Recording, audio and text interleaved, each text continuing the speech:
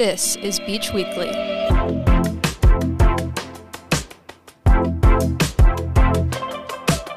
You're listening to Season 11, Episode 3 of Beach Weekly, a podcast created and produced by Long Beach State's student-run newspaper, The Daily 49er. We're here with you on your walk to class, giving you the news you need to start your week. I'm your host, Leigh Madrigal. Keep listening to learn more about last week's tuition protest, an on-campus power outage, and the largest crowd to ever attend a women's sporting event. We'll start with campus news. An unplanned power outage caused disruptions last Tuesday, August 29th. Evening classes were canceled, and on-campus facilities like the library, rec center, student union, and more stopped operations for the remainder of the day. Students were urged to leave campus calmly and safely. The university was only notified about the outage a few minutes before it happened.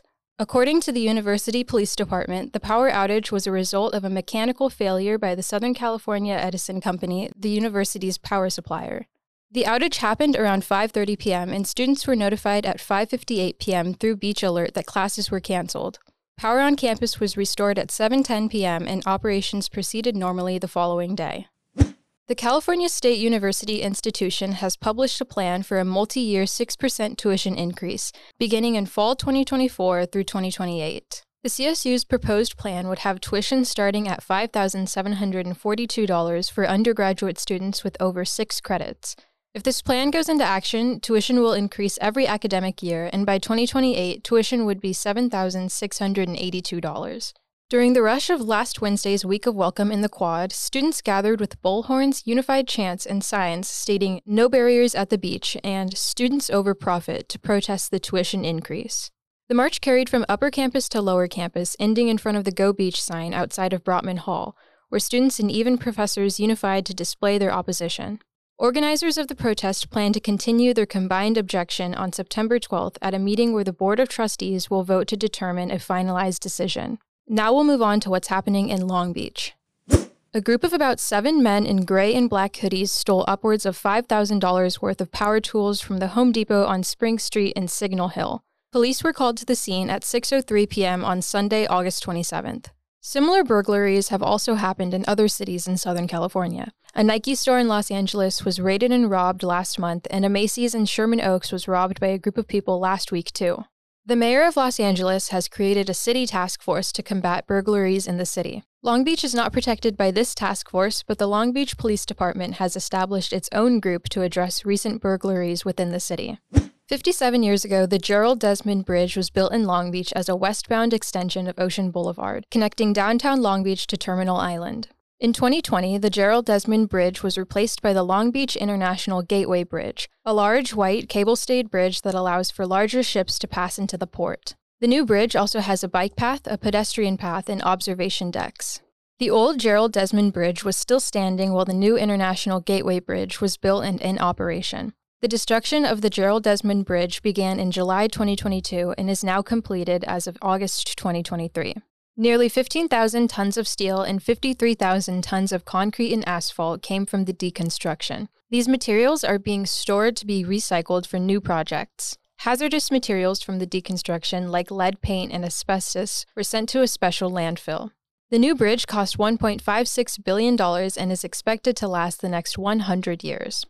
Now, national news. The largest crowd to ever watch a women's sporting event gathered in Nebraska on Wednesday, August 30th to watch the Lincoln Cornhuskers women's volleyball team beat the Omaha Mavericks 3-0. The volleyball game was played outside on Lincoln's football field at the Memorial Stadium to accommodate the large crowd. 92,003 people filled the stadium seats, and additional seats in standing room were set up on the field to allow for more attendance. The Memorial Stadium maximum capacity for football is 85,458 people, but with extra seats for the Nebraska volleyball game, the turnout exceeded this by a few thousand. Tickets were originally sold for $25 for adults and $5 for high school students and younger. On third-party websites, tickets were being resold for up to $400. The volleyball event was so important to the university that students were given the day off. Before Wednesday, the largest crowd for a college volleyball game was 18,755 people. And the largest crowd for any women's sporting event in general was a Barcelona semifinal soccer game in April 2022 that brought a crowd of 91,648 people. The maximum capacity for the Walter Pyramid on campus is only 4,000 people, But I think if we really put our minds to it, we can beat Nebraska's world record. Category 3 Hurricane Idalia surged through Florida's Gulf Coast on Wednesday, August 30th with 125-mile-per-hour winds. Idalia tore through Georgia with 90-mile-per-hour winds until it reached South Carolina as a tropical storm. Idalia's devastating winds have blown out windows, torn buildings from their foundations, pulled trees from their roots, and caused considerable more damage across the affected states.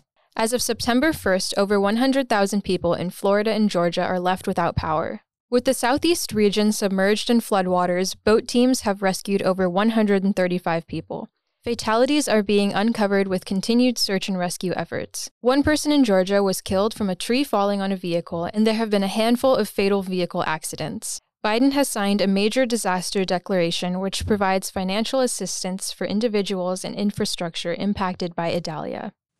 In international news, a retired Saudi Arabian teacher was recently sentenced to death for criticizing his country's leadership online. The man, Mohammed Al-Hamdi, posted original tweets scrutinizing the country to his anonymous X account with only 10 followers. His YouTube activity and retweets also alluded to his disapproval of the Saudi Arabian government. Others in Saudi Arabia have been sentenced to decades in prison for the same crime. X, formerly known as Twitter, is the most popular social media site in Saudi Arabia. Before the country's government really cracked down on online censorship, X was the last place where people felt like they could express their complaints and concerns about Saudi Arabia. People are not comfortable to talk in person about anything concerning the government. They are not even fully comfortable expressing themselves online. Anonymous X accounts are the most common ways for people to have a voice because their identities are concealed. It is unknown how Saudi authorities pinpointed his identity through an anonymous account. A forest fire burning in Greece is the largest fire ever recorded in the European Union. As of September 1st, the fire has killed 20 people. 18 of the bodies were found near the Turkey-Greece border and were identified as migrants. 582 firefighters, 10 planes, and 7 helicopters are working together to combat this fire that has already burned an area larger than New York City. Fires are intense in Greece this year. Since July 17, 2023, there have been over 80 fires causing a total of 28 deaths and 75 injuries. Numerous people have been arrested for arson on suspicion of intentionally starting fires in Greece. Most fires in the country this year are presumed to have been man-made, and this current fire is almost certainly known to be man-made, according to the Prime Minister. We'll finish with a few headlines. 2 former Proud Boys leaders have been sentenced to prison for their involvement in the January 6th riot at the U.S. Capitol. Joseph Briggs, the former leader for the Florida's Proud Boys group, has been sentenced to 17 years in prison. Zachary Rell, Philadelphia's former Proud Boys leader, has been sentenced to 15 years in prison. Biggs was a leader and a huge influence in the riot at the Capitol. He was also a proponent of the riot in Washington months before it happened. On January 6th, he breached law enforcement barriers and infiltrated the Senate chamber within the Capitol. Biggs's attorney is requesting a less harsh sentence, claiming that Biggs was acting within his rights to free speech. During his trial, Zachary Rell begged for forgiveness, saying, quote, "I'm done peddling lies for people that don't care about me. January 6th was a despicable day," end quote. Canada is cautioning people traveling to the United States to be aware of certain restrictive laws against LGBTQ people in the states. Many states in America have banned drag shows, limited access to gender-affirming care, and restricted transgender people's participation in sports. Oprah Winfrey and Dwayne "The Rock" Johnson have donated $10 million to help Maui residents displaced by the area's recent wildfires. The donation effort, called the People's Fund of Maui, plans to give $1,200 per month to impacted Maui residents. That's all for this week. Thanks for listening to this episode of Beach Weekly. And a special thank you to our editor, Julia Goldman, and our producers, Elle Nicklin and Aidan Swanapool. As always, if you want to read up on some of the stories covered today, along with much more, you can head over to our website, daily49er.com. And to make sure you're up to date with everything that happens on Long Beach State Campus, you can follow our socials at Daily49er. We appreciate you listening, and you'll hear from me again next week.